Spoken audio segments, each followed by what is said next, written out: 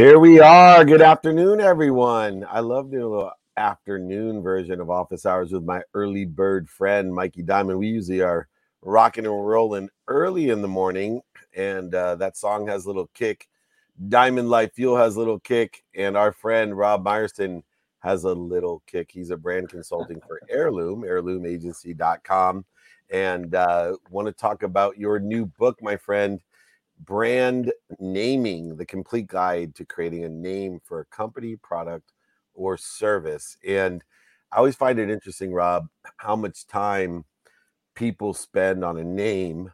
And I've had multiple discussions with big brands, little brands, startup brands about naming. And do you believe that a brand name is made up front, it makes a difference? Or do you think a company can create the brand name, and how is that interrelation between the actual product, services, and solutions making a name, or the name making the product, service, or solution? Yeah, it's an interesting question, David, and thanks to you and Mike for having me on the show. Well, it depends what you mean by make a name. I mean, I think the name, the word or words that you're using for the name have to be created before you launch. But I think what you're getting at is that the meaning of the name is not always all that important. And I don't mean to downplay it. Of course, you don't want it to mean something terribly negative or something like that. But a lot of names don't really mean much until the company has been in business for a few months or a few years. And then they take on whatever meaning is sort of given to them by the product, by the company, by the service. And they start to just take on that meaning. And people pretty naturally can understand even a new, completely made up word if it's given meaning by the company. So in relation to saying that, you say, is it more how you market that name, or is it the niche, or is it like how catchy the name is? If it doesn't have the meaning, you know what I mean? Like, could you go deeper into that? Yeah, there's a lot of different things that can make a name good or bad. I do think meaning is one of those. So a lot of names do tell you something about the brand, either something meaningful or substantive, like what does this brand do? But a lot of times it might just be kind of the personality of the brand. So even a name like Google, which most people thought was a completely made up word when it went live, at least told you like this is a lot different from everything else out there. It's not Netscape or Alta Vista or any of these other kind of very tech sounding names of the 90s. So I think it's important to think about the meaning of the name, the sound of the name, what it's going to look like. It's important that it's differentiating. You were asking about catchiness. So I think that having it be memorable and distinctive are two things that are pretty much always going to be good qualities of a strong brand name. But you can actually go wrong by making the name too meaningful. So I'll give you an example. Pizza Hut and Radio Shack, both brand names that really tell you exactly what those companies do or did. But now, decades later, Pizza Hut does more than pizza. They've tried to rebrand as The Hut, and it hasn't really gone very well. Radio Shack, I mean, nobody, I think my kids probably don't even know what a radio is. And they tried to rebrand as The Shack, kind of very similar to The Hut, and that also didn't work. So you can paint yourself into a corner with a name that's too descriptive. And that's why a lot of companies go for these names that are at least a little bit more open-ended, that can pay off in the long run. And to that open-endedness, there are many more variables. And, you know, when I got involved in this branding game over 35 years ago, in the early 90s, trying to figure out, and then in later years for even athletes and celebrities, with all the different platforms that people find these brands and the brand names, the number of letters became important. The availability of domain became important. Beyond, in the expense beyond those became very important. How much of, you know, the complete guide of creating a name falls within just logistics and statistics of finding the right letters, the right domains, etc.? Yeah, well, a huge part of it is about the technical aspects of getting a name. So I think a lot of people tend to focus on the creative aspect of naming, which makes sense. But what people sometimes don't know, if they don't have your experience, is that so much of it is about legal availability, linguistic viability. So especially if you're going to be doing, which almost every business now does business in multiple geographies because they're online, or at least with people who speak different languages. And so if you have a name that means something offensive in another language or just sounds terrible or it's hard to pronounce in another language, that's another kind of technical constraint.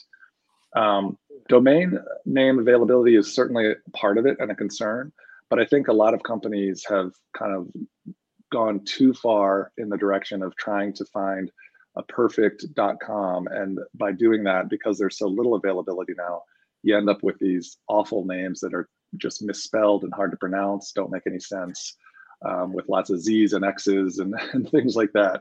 And it's funny to see how technology changes the way people name things. It used to be businesses wanted names that started with A, so they'd be at the front of the phone book. Obviously, nobody's concerned with that anymore. So now it's more about the domain. But I think the universal truth throughout all of these changes of technology is that a good name is a good name, and it's probably more important to get that name than to get exactly the right .com. You can usually add a descriptive word after your name.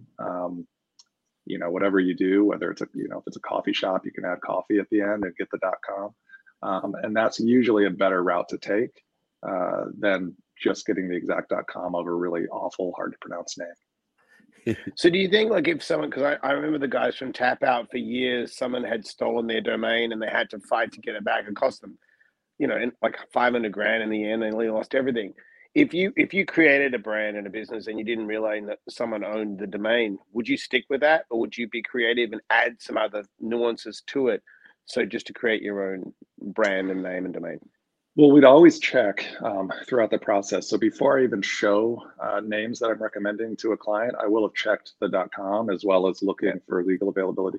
So just because somebody else owns the .com, I would stick with the name. If it's a competitor, then that probably is going to result in legal issues. If it's something, if it's a porn site, they just don't want to be associated with that, then I'm going to let them know that. And, maybe even though they could legally get the name, they don't want to. But generally, if it's just some company somewhere happens to own that domain, I'm going to still recommend the name and just tell my client, look, you're going to have to get a .net or a .org, or you're going to have to add a word, and I'll help them come up with that solution. But you'd be surprised, sometimes you can also just buy the domain, even if somebody's using it, they may be willing to let go of it for a price that's reasonable.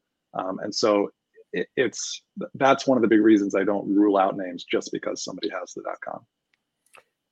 In my teaching, just as far as making business decisions, and I wrote a book, Game Time Decision Making, based off of how do we prioritize what's important versus urgent. And I think one of the most interesting aspects of your book is the prioritization process of being able to whittle down what is the best name, because it definitely gets to a point, as I've been in naming sessions for years, of paralysis by analysis. And the more cooks in the kitchen, the more paralysis occurs.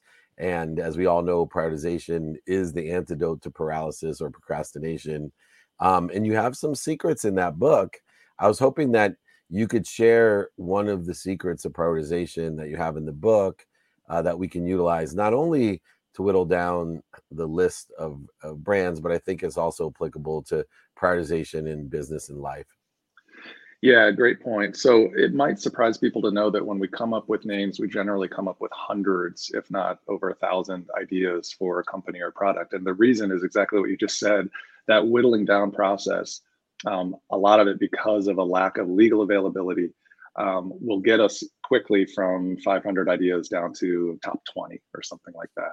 But to your point, even with 20 ideas, the hardest part often is making the decision. And that's why so much of the book is dedicated to not coming up with name ideas, not vetting the name ideas, but just helping people make a decision. Because ultimately the project is a failure if they wind up with 5 names they love but can't choose one. And so some of the different tips in the book, a lot of it comes down to presenting, how you present ideas. And I think this is applicable whether it's names or logos or an ad concept. A big part of it is in priming the audience. So letting them know how much work has gone into this so that they don't feel like these are just off the cuff ideas. Helping them understand some of the typical knee-jerk reactions that people have, because these are often sort of unnatural situations. Most people who are looking at names or logos or something else, this is not what they do every day. They don't make decisions like this every day.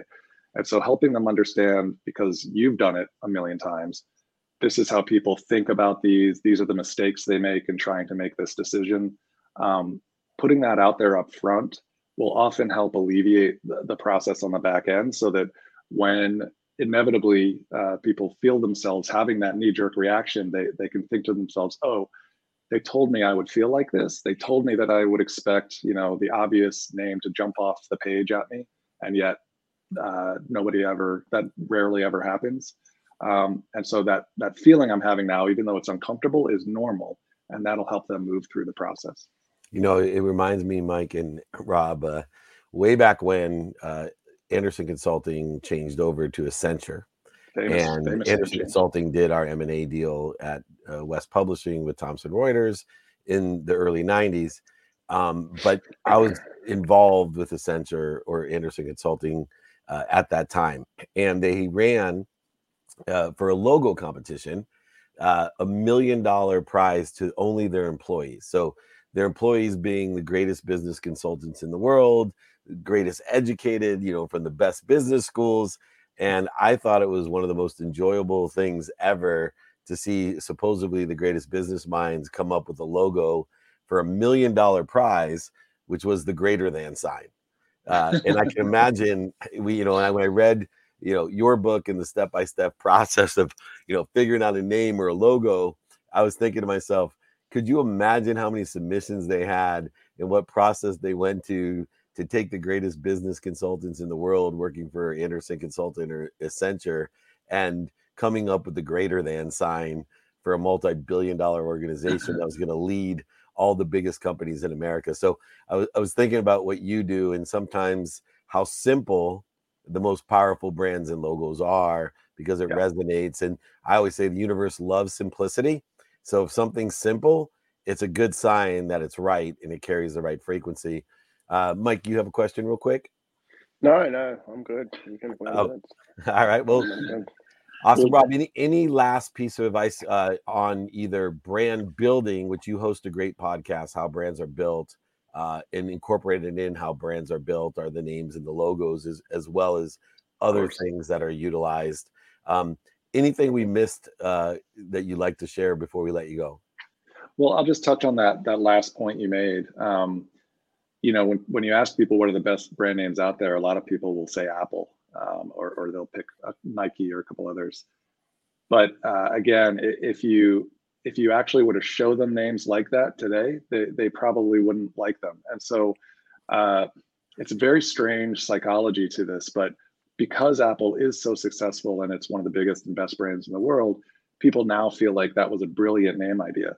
But if you really do the thought experiment of putting yourself in the shoes of somebody having to make that decision back in the 70s, I'm sure it felt absolutely ridiculous to name a computer company. The other guys out there were Commodore, IBM. They sounded sort of big and technical. Texas. To give it a name, to give it a name like Apple, I'm sure they got laughed out of rooms, and people told them that's a dumb idea. And so don't be afraid to take some risks. Try to put yourself in the shoes of somebody looking at this a few years later, once the brand has been built and is successful, and don't let that analysis by paralysis keep you from doing something that could be great for your brand. No doubt. I never would have picked Heirloom. So Heirloom, awesome. And I've had people tell me it's not the right idea, but these names, they feel. Thank you. They feel. I like it. But I like Meta. I like Meta too. So I like Meta. These things that feel so strange at first, they feel right after just a few months or years, and so you have to stick to your guns when you're launching a new brand name or a new brand. Well, you are an expert at that. Everybody join our friend Rob Meyerson on the How Brands Are Built podcast. Read his book, How Brands Are Built, and most importantly, his latest book, Brand Naming. If you have any types of decisions around logos and brand naming, he's your guy to reach out to and the books to buy. Thanks so much, Rob. We'll have you back on. We appreciate you. Thank you guys. I appreciate it. All right. Have a great day. So fascinating, right? Real simple and fascinating. He knows his stuff. You always know a guy who knows his stuff because he's just right on top of the answers with very it's like he's not blowing smoke up Mike's ass, which is good. Anyway, speaking of blowing smoke up your ass, we'll bring on the next person, executive chairman of Kaulig Companies. He's sorry about that. Kaulig racing team owner. I wanted to make an exhaust joke, but it kind of came out the wrong way. He's blowing smoke. He's blowing smoke out of his ass. So I don't know if that's a good thing or a bad thing. It doesn't sound that bad, actually. I don't know. You tell me, but you know your space, and would love to discuss the racing business, Kaulig Racing, and how entrepreneurship now plays such an integral part in NASCAR, in racing. It really has gone beyond just a branding opportunity for logos, and now it's truly an entrepreneurial venture that has sustainable technologies and huge money behind it beyond the marketing brand of that. Now, how long has your family been involved in the racing field, and how does your entrepreneurial experience apply to what you're doing today? Yeah, well, first of all, it's great to talk to you. It's great to see you. And, I've been in it since, so I started a company called Leaf Filter back in 2005. And so just as the brand got bigger, as we started opening more locations nationwide, and we're looking for ways, we weren't national yet, but we're looking for ways to grow our brand and be more recognizable, especially as we were going down south. I had the opportunity to sponsor one of the other NASCAR teams. So just for about 2 years, had our logo on the car and would take some customers, some of our employees down to the races, and had fun with it. And as we started to brand the racing car and everything else throughout our company, and it almost became almost a feeling, a theme of our company is racing and be fast and just all that stuff. Started to talk to some of the other team owners in NASCAR and some of the people who were in the garage and the executives. And then, we were spending more money on advertising with Leaf Filter. And, I just thought, man, even knowing and being entrepreneurial, I thought, man, I think I could do this better than these guys can. So I started looking into it, just like all of us do with everything. You start looking into it and start investigating, and then getting interested in the actual business side of it. And then I did. I grabbed who is now our president. His name's Chris Rice. And sat down with him and went over exactly what it would look like to start a team. It's one of those things where, and I used to say this, it's like if you want to start a Major League Baseball team or a football team, you can't just start one. And that was similar in NASCAR. You couldn't just start a team. Usually you have to acquire one or buy one, but we literally started one in the Xfinity Series from scratch. I mean, we didn't have a race shop. We built, true entrepreneurial, just get it done. When I started Leaf Filter, I started it out of my house. So worked out of my house for 2 years, before we even got an office. And so it was almost a similar thing. Didn't work out of my house with NASCAR, but we're just started with just a few people, and then it's just really grown from there. So we're coming into our 7th season, and David, just like you were saying, it's become, the business of NASCAR has become an entrepreneurial, venture where you almost have to be, now you have to buy charters. You have to buy charters. You almost have to own like a franchise type, model, which is great. But the days of you were just a race car driver and then you just wanted to go racing on Sundays. That ship has sailed. Two questions. Do you still have the Leaf Home business? Yeah. Oh yeah. Yeah. And it's still kicking ass. And so when you first started, how much capital did you have to raise? Because you're going in as novices. You I don't know what your background in NASCAR, but you're going like, all right, let's just Sponsorship. you know what I'm saying? But it's like you go straight in. It's unbelievable. Well, we have to basically. Yeah, well, we started. So from the racing standpoint, I mean, how much capital did I had capital just because of sponsoring of Leaf Filter. So even as Leaf Filter, I was, then we were actually sponsoring ourselves. I legit, and we still do. We still run the Leaf Filter car and still spend money and still advertise because it's a great marketing. We know how to use it. We knew how to use it. And so if I was going to spend all that money on somebody else's team, then I might as well be able to 100% control it. And the whole thing was about even going fast. I don't know how much you know about NASCAR, but I mean, there's teams that sometimes are in it just to be running around the track. And then other times you're spending money and going to get the best drivers and everything else to be able to go win trophies. I wanted to be able to go fast and go win trophies, but that does take, money. And it's been, we're going into our 7th year. But like I said, from the beginning, I didn't need much capital. Well, I shouldn't say, that's ridiculous to say. It doesn't seem like that much capital now, but I guess it was a lot.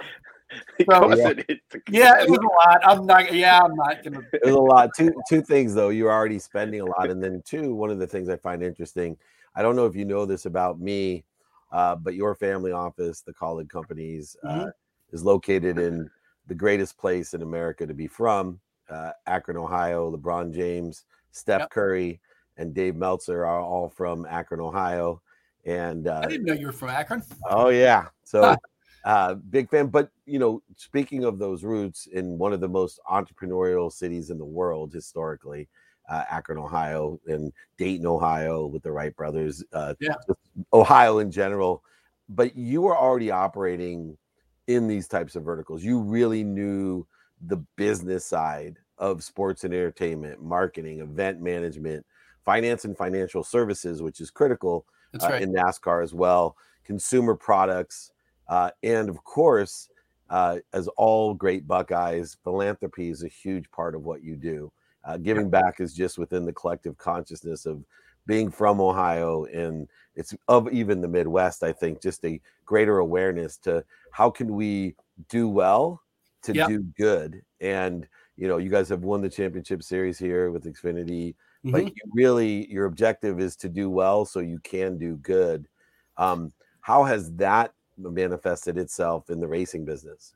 Well, it's a really good, and I appreciate that. It's a really good attitude I found to have with all of our companies, to say the more we can make, the more we can give. And we truly live that way. Especially up here in Northeast Ohio. So we've been, I just did a show this morning on Fox, the local Fox affiliate, Fox 8. And we do, we actually highlight every single newscast, a person, a charity, or a company that are doing great things in Northeast Ohio. So literally every single newscast, our Kaulig charitable giving programs highlights a person every single day. And then every month we highlight an organization, do like a 5-minute segment on highlighting and how people can help a charity organization. We've given to, as Kaulig Giving, we've given to 150 501c3 organizations, over the last few years. So, I mean, we not only want to, it's one thing just giving money, to an organization, or, we can do that, but we actually want to help, and want to help the structure of the organization. We want to responsibly give. Like, we have a couple people, Stacy Langles are the director of our charitable giving programs, and she does a really great job of responsibly giving, making sure. There's a lot of organizations out there that take money. I mean, if we're going to give $1,000 to the organization, or if we're going to give $10,000 to the organization, then $1,000 goes to helping the kids, and then $9,000 goes to, paying the CEO. So we want to make sure that doesn't happen. And so it's a really big part of what we do. So even talking about that with NASCAR and with racing, we've tried to be an example of being leaders not only on the track but off the track. And so we get involved really with the NASCAR Foundation. I just went down there. Actually, we had Speedy Bear on the show or his name's Safety Sam. It's a it's the bear that is like the mascot, but we're leading the way with the NASCAR Foundation in the fact that we're going around to 9 tracks, this summer, and teaching kids about like living healthy and exercising and doing the right thing, and about teamwork. We just went down to the NASCAR Hall of Fame last week and taped with one of our drivers, Justin Haley, and our pit crew. And so we're doing videos, and then me as an owner really doing videos to help these kids and show these kids and run them through like pit stops and this is what I look for on my team, and this is how you have to act in the classroom and in the community. And so we do a lot there. We gave away, and this is actually a really cool thing in racing. A few months ago was National Teddy Bear Day. You have a national day for everything, for everything, but it was National Teddy Bear Day. So one of the things that we did with the NASCAR Foundation was called the Speedy Bear Brigade. We gave away 57. We went to 50 hospitals. We gave away 5,700 of the teddy bears, with race cars and everything else to these kids, that are in the hospitals. We're really into the kids and their direct families. I mean, that's where we do most of our giving. But, you figure, hey, not one kid wants to be in the hospital, whether they're sick or injured or they got in an accident. I mean, they don't want to be there. So if we can walk in and give them a teddy bear from the NASCAR Foundation, hopefully that brightens their day. And so those are just some of the things that we're doing in racing with NASCAR. With each of our teams. It was Giving Tuesday in November. And, one of the things we did with everybody in our race team, actually everybody in our company, we gave $1,000 to one of their charities of choice. Again, teaching philanthropy, not just doing philanthropy. Yeah. And so at any rate, we're teaching people how to do that. What you find is that people don't know how to give. It's like they want to give, but they don't know how. I mean, they don't know what the people, they're like, hey, fill out your 501c3 paperwork and so we had them do that. They had to go get the organization, get the name of the director, what's the 501c3 number, and it's like when you start a business, like, okay, I want to open a checking account. Okay, well, what's your EIN number? What's your EIN number? Right. And you're like, I know that all the time. So anyway, well, we certainly appreciate the entrepreneurial vision that you've had, the success that you have, I'm sure continue because of the values and practices that you've implemented from your business onto the track and then onto philanthropy as well. Like I said, you are an icon of doing well to do good. And from my hometown of Akron, Ohio, makes me even prouder. We'll have to go out to Swenson's for lunch when I get there next. Hey, they just opened a new location in Brooklyn. Did you see that? I know. I called LeBron again because I've been begging him. We're too far in California. They won't let us open them yet. But I'm looking at Indy. I'm going to go to Indy first. I got to own one, and I want to get them in Indianapolis. That's close enough to Columbus and Brooklyn, so we should be good. But yes, anyone out there, check out Swenson's. But more importantly, Matt Kaulig, thank you so much, Executive Chairman of Kaulig Companies. And if you have not checked out the championship team, Kaulig Racing Team owner at the Xfinity Series himself, Matt, thank you so much for all you do. We'll see you soon. Let's do more. I'll bring you on my TV show too. We got to promote you more. Let's do it. Awesome. Thank you. Take care. Bye, Matt. That's awesome. Yeah, there's just a certain bond. It's probably like people from Australia. You just have that bond immediately. I just think it's crazy that I didn't know you were from Akron. Hey, buddy, Akron. I didn't know you were from Akron. Yeah, man. I was born in the same hospital as LeBron James and Steph Curry. I thought I was destined to be the NBA commissioner. My name was David. I was short, a lawyer in sports. I thought for sure. Well, you knew you weren't going to be a point guard. No, I was at just so you know, I was at Travis Matthew, the great golf brand, yesterday, and at a basketball court. And I grabbed the ball on the basketball court, went behind the back, perfect layup, no cameras on me, right? Perfect layup right through the thing. Everybody's on press. So then they're like, do it again for the camera. I tried like 6 or 7 times. It was horrendous. And I'm like, I suck. Oh my God, I got to be the commissioner. And they're all laughing at me, having a great time. But, the camera's got to be on you to make it happen. Anyway, we are right on schedule. Chad Willardson is here, president and founder of Pacific Capital. And, talk about a topic near and dear to my heart. I've partnered with the incredible Hall of Fame running back, Marshall Falk, in a financial literacy program.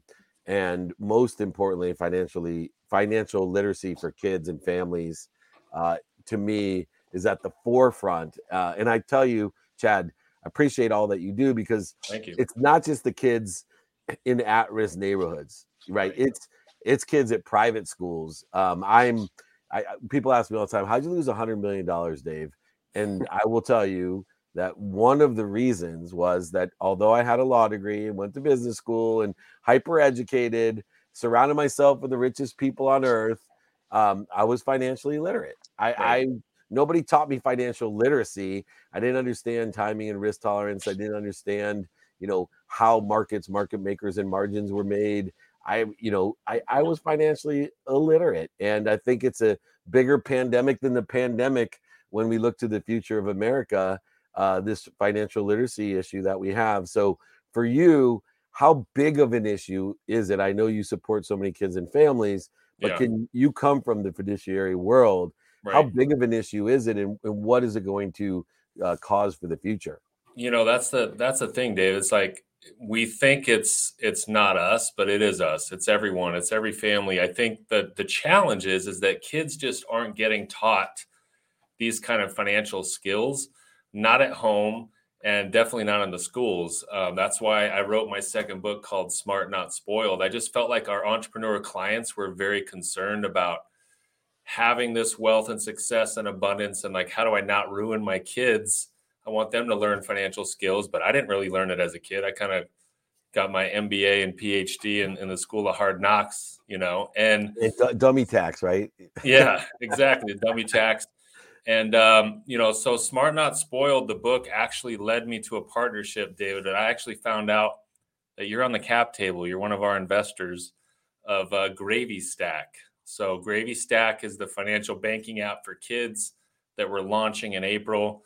We're really gamifying and making like banking and financial skills and financial literacy really fun for kids.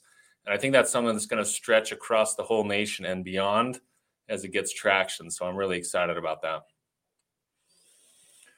I have a question for you. So the book says stress-free money, overcoming the 7 obstacles. For the people listening, can you give us like at least 2 or 3 of the obstacles that people are perfect? The book's right there. Yeah, there it is. People are facing. So you can totally. So Stress-Free Money, my first book, is really about financial freedom mindsets. And it's more for the adults, the entrepreneurs. The second book is more about, teaching kids. But the obstacles I see as the first kind of challenges is that people don't have clear goals. And it seems so basic, but people come in with a lot of money, a lot of success. They have high income. They've got all this stuff, but they don't know what they want. And so what do they end up doing? They just end up investing in all kinds of opportunities that come across their desk. And there's no real coordination. There's nothing that's really aiming at anything together. And, you've heard that quote, you can't hit a target that you don't see, that you don't have. And so that's what these people are doing. It's like, well, how do I know if my investments are doing well? I have nothing to compare it to. I'm not aiming towards anything. And so the first thing that we do for people is really just let's really get down to the nitty gritty. Like, what are your goals? What do you want? We just talked to a couple this morning and they're like, we want to take our adult children and grandchildren on an incredible tropical trip once a year, like a 2-week experience where we're all making memories together as a family. Everyone's spread out. And so that's something we can actually build in the plan and say, how much does that cost? What are some places and destinations you want to go to? So that's one of the things that I think people, they miss the mark. No matter how much money they have, like you said, Dave, it affects everyone. So yeah, and I got heavily involved in myfirstsale.com, which is your website, and in support of it. And one of the things that I found intriguing about the second book, when we're talking about that is more geared to the basics, just simple things that we need to know, was your explanation in the idea of timing and risk tolerance. Sure. And I find it, not only on the mindset and heart set side of things, but, the practicality of the handset of investing, that, my first question to someone that's young, that's talking about blockchain, NFTs, cryptos, AMC, Reddit, the Robinhood group, is I'll not doubt what they're saying, but I'll just ask them, okay, if you want to invest in this crypto or this NFT or AMC, what's your timing and risk tolerance? Sure. And have you asked someone that sits in a situation that's been there or is there, if this investment is aligned with that timing and risk tolerance? Because look, if your timing and risk tolerance is to buy a $2 lottery ticket to win $1 billion, and you have a 1 in a billion chance of doing so, when you lose your money, you're happy. Right. You got exactly what you aligned with. The problem is most people go into opportunities with just trusting. They don't vet.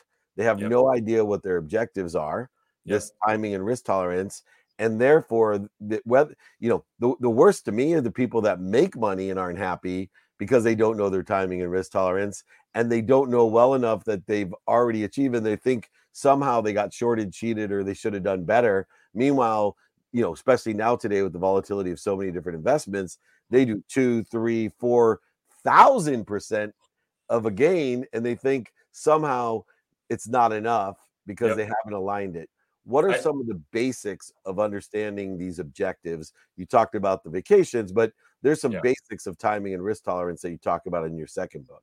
Yeah, I would say one of those things that is clarity before you invest, and it's clarity on expectations and maybe on exit strategy. So it's interesting. Most investors and even younger investors are looking at entry points of like, when do I buy when do I put money in my crypto wallet? When do I invest in NFTs? When do I buy into the stock market?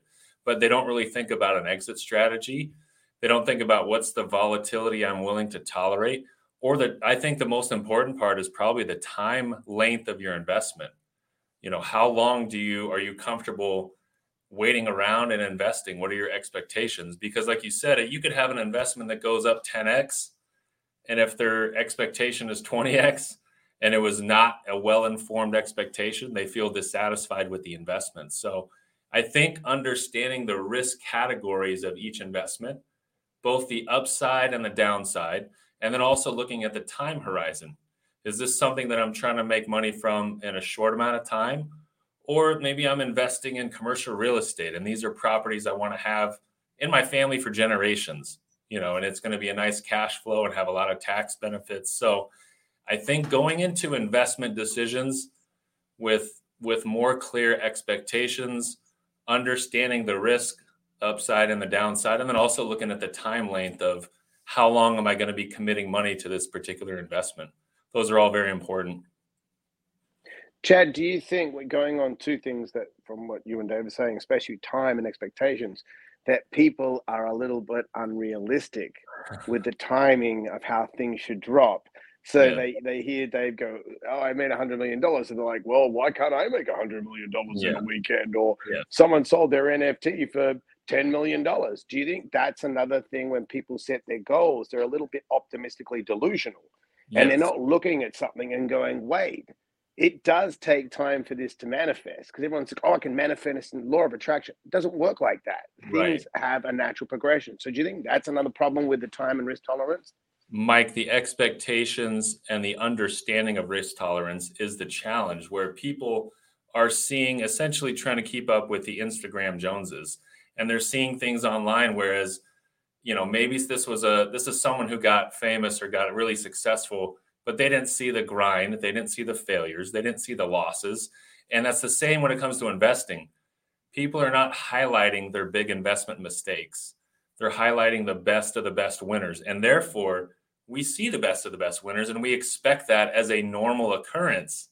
And like you said, Mike, that's the challenge, is people come in with these expectations of like, well, someone got 15x in this particular investment. I should get 15x too. And then you're tempted to actually chase returns. And now you're going down the rabbit hole of trying to do something that already happened. And it's never guaranteed. Yeah, I see a lot, like a craps table, the guy that I watch and sits there and, he has one roll and everyone's like, oh my God, this guy's up, 12 grand. Meanwhile, I've seen him throw away 100 grand in markers. Yeah. And like, everyone's like, why does he always win?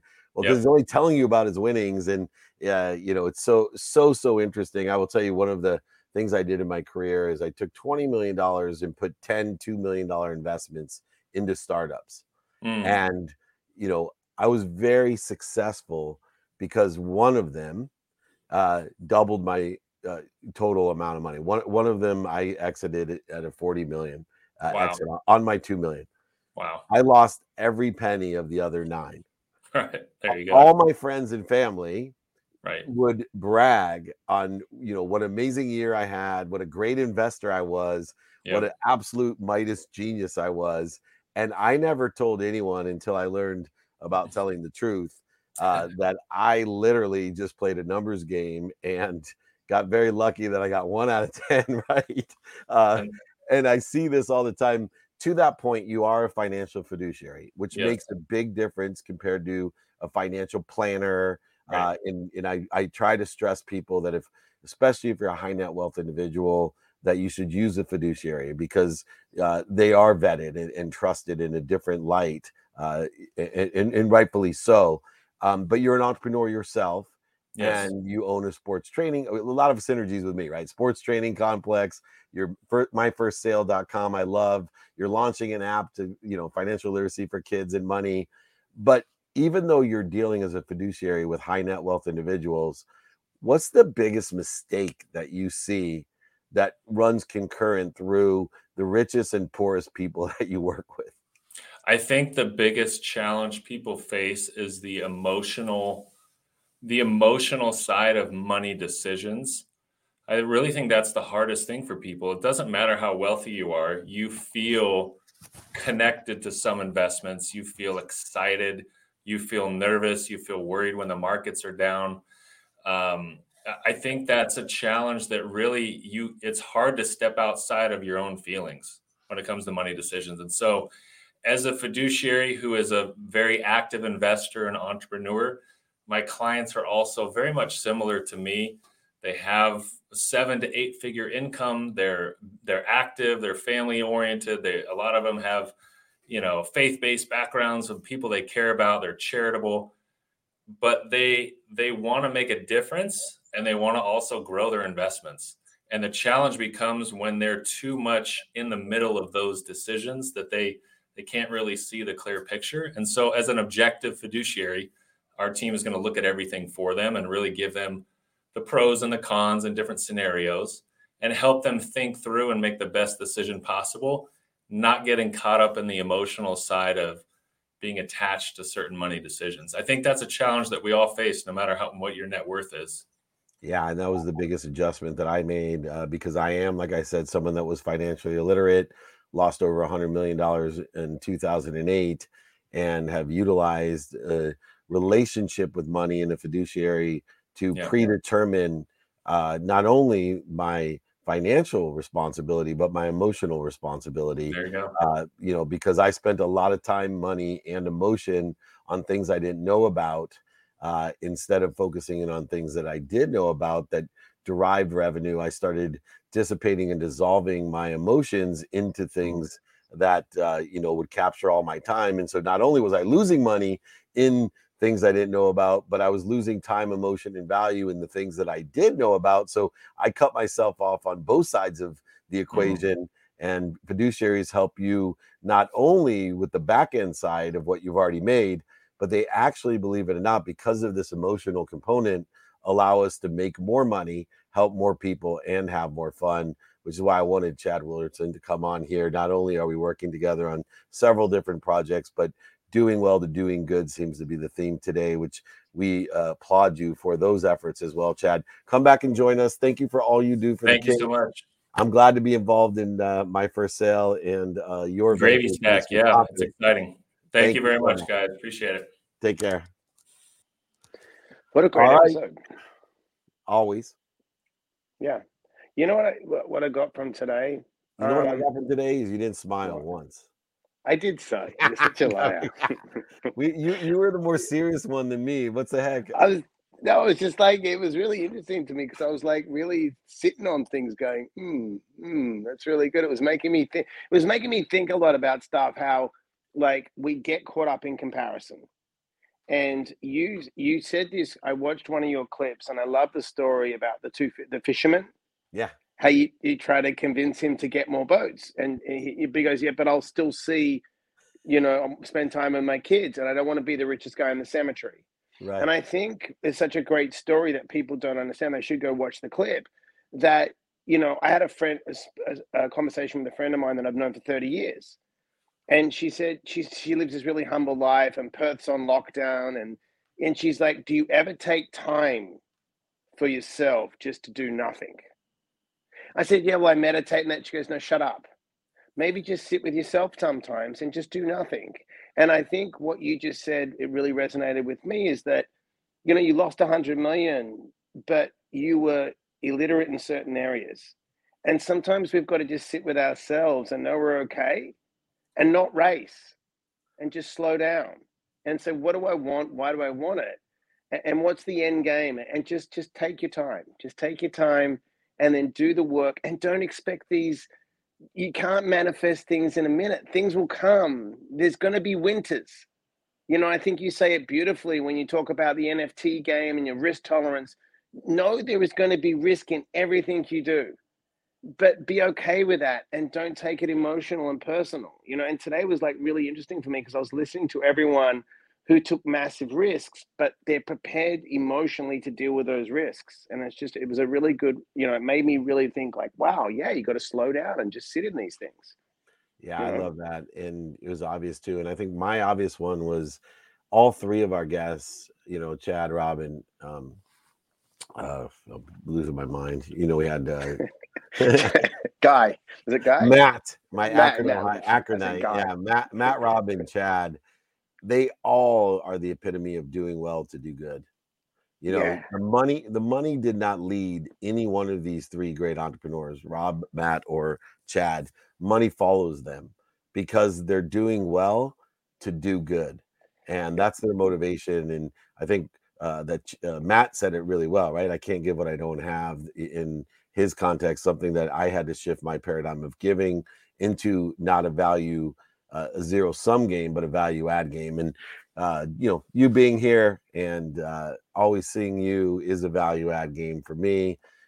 We have come a long way with this show, and we're going even 2 years further. in March, April, right? 2 years. Yeah, we'll be celebrating in Vegas with the TV show in the second season. All started right before COVID when Mike and I said, man, we should really do something together. And office hours, and Mike's backdrop looks like an office, so we've come a long, long way from the original. Maybe you should go look at episode 1 and see where Mike was. I'm stuck in the closet still, even though I have 3 beautiful studios, one at the Lobby of the Wynn, one at SoFi, and a beautiful new TV. And like a 20-bedroom house as well, but you're stuck in the closet. I'm in the closet. Anyway, I love you, Mike Diamond. Check out Diamond Life Fuel. I'm on it every day. It's changed my life, elevating me to elevate others. Thank you. Feel better, buddy. Bye, buddy. Thank you, mate. Bye. Bye. I love that guy's smile. It's worth it every day to come and see him. David@dmeltzer.com. If you want the secrets of life, just email me, David@dmeltzer.com. I'll be happy to send you the daily practices or the 14-day gratitude challenge. David@dmeltzer.com. Remember, most importantly, be kind to your future self and do good deeds. We'll see you tomorrow. Thanks.